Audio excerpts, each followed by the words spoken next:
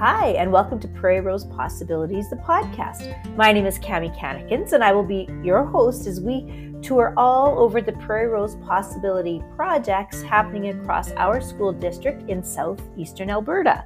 We will take a look at some of the big goals in the projects as we talk to project leads and school leaders, and we will see what moves they are making to create sustainability for the projects into the future.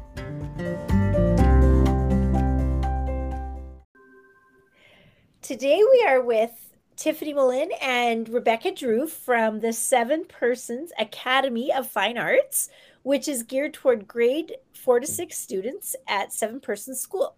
Seven Persons School is a K-9 school located in southern Alberta along the number 3 highway.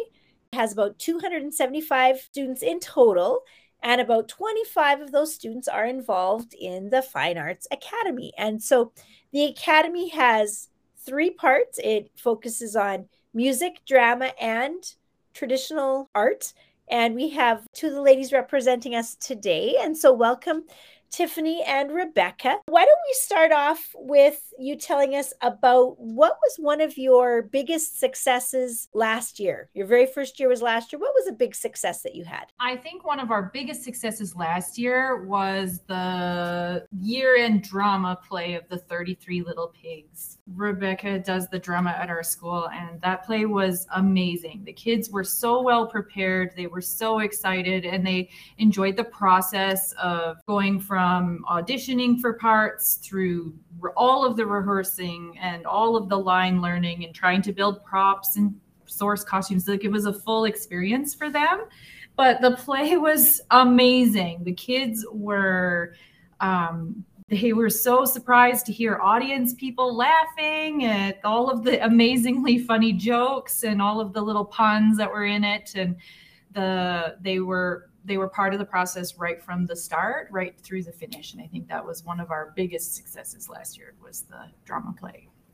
Thank you. We're also talking about Kaleidoscope too, which is a huge project that Prairie Rose puts on. Tiffany and I were talking about the busking, and the amount that the children participated in it was immense. There was so many more students than you've ever had, and they were just having the best time and all wanted to participate. It was really cool.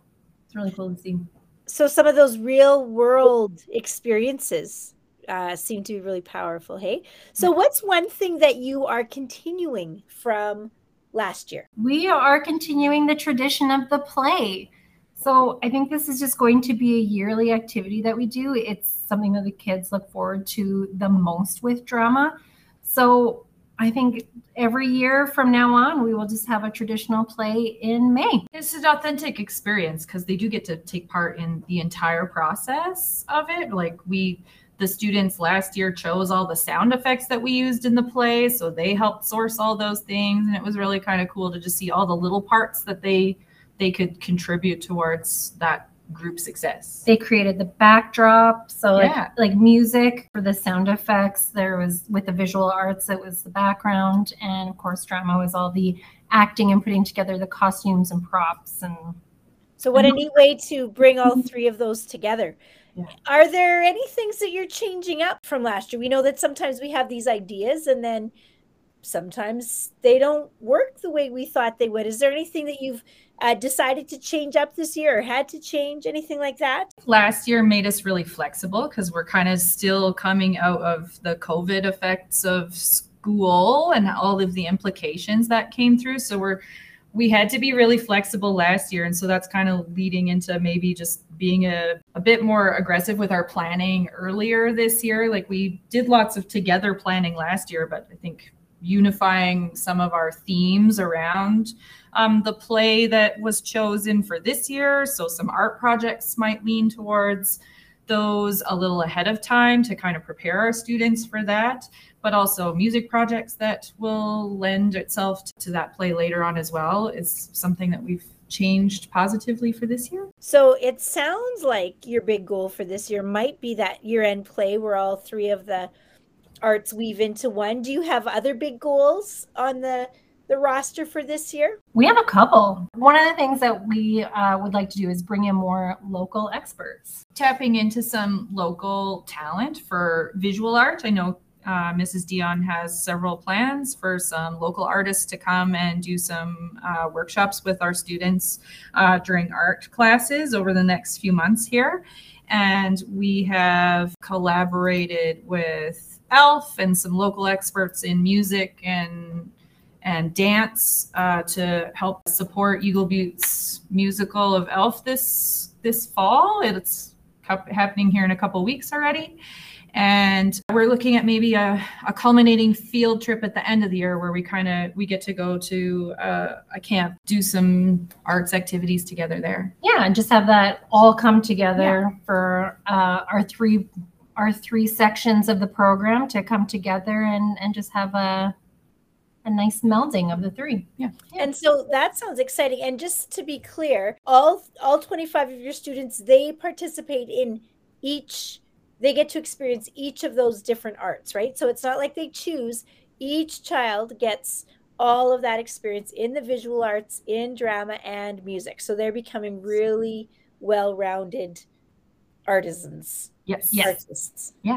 When you think ahead, ladies, what are some of the moves that you're making or maybe systems that you're putting in place to make your Prairie Rose Possibility Project sustainable into the future, to make sure there's a next year and the year after? Continuing to be really visible in our school so that our younger students in grade 2 and 3 and that are looking at what kinds of programs they might like to, if they'd like to be involved in our program when they get to grade 4, and because we are our own feeder at this point.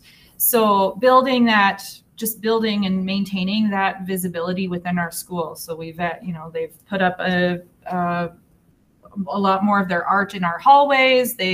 We had this giant play that we put on and had the whole school attend at the end of last year, continuing to be part of Kaleidoscope and having a big role there, as well as our whole school will be going to see ELF in a few weeks to support our students at the Esplanade, participating with Eagle Butte, which is really exciting. I can't wait for that. We were actually over-enrolled at the start of this year, so we had more than what our kind of in-mind maximum number of students was. So I think we were successful with that this year, and I think we can keep building on that going forward. Well, too many students is a good problem to have. Yeah, we were a couple over, so we're very excited. We were very excited.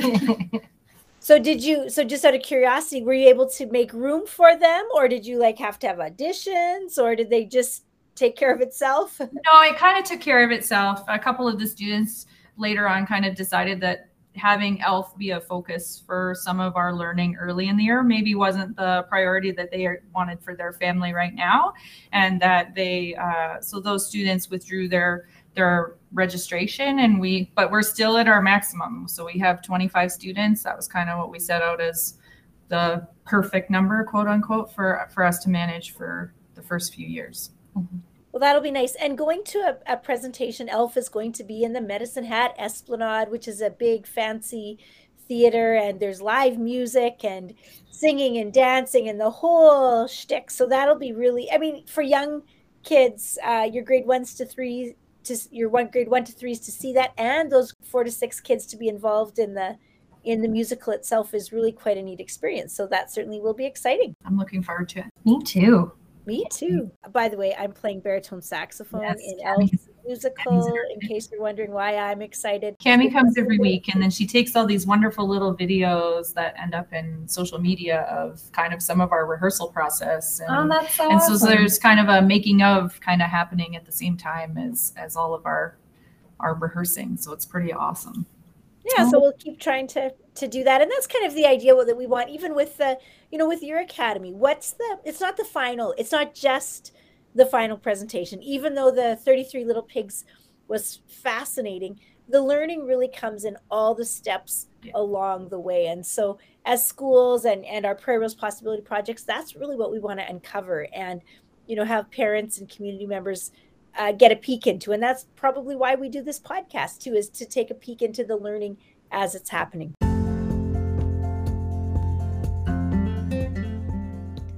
So now it's just a few days until that big grand ELF, the Christmas musical, is about to happen, and the 7 Persons Academy students will have had so much great experience in live performance. And some of those big goals of having guest artists in, they've had an artist help with backdrops, and they've had another choral music specialist come in already. So they're well on their way to meeting those goals. And we can't wait to check back in them with the spring to see what the title of the spring play is and how that big grand finale is going.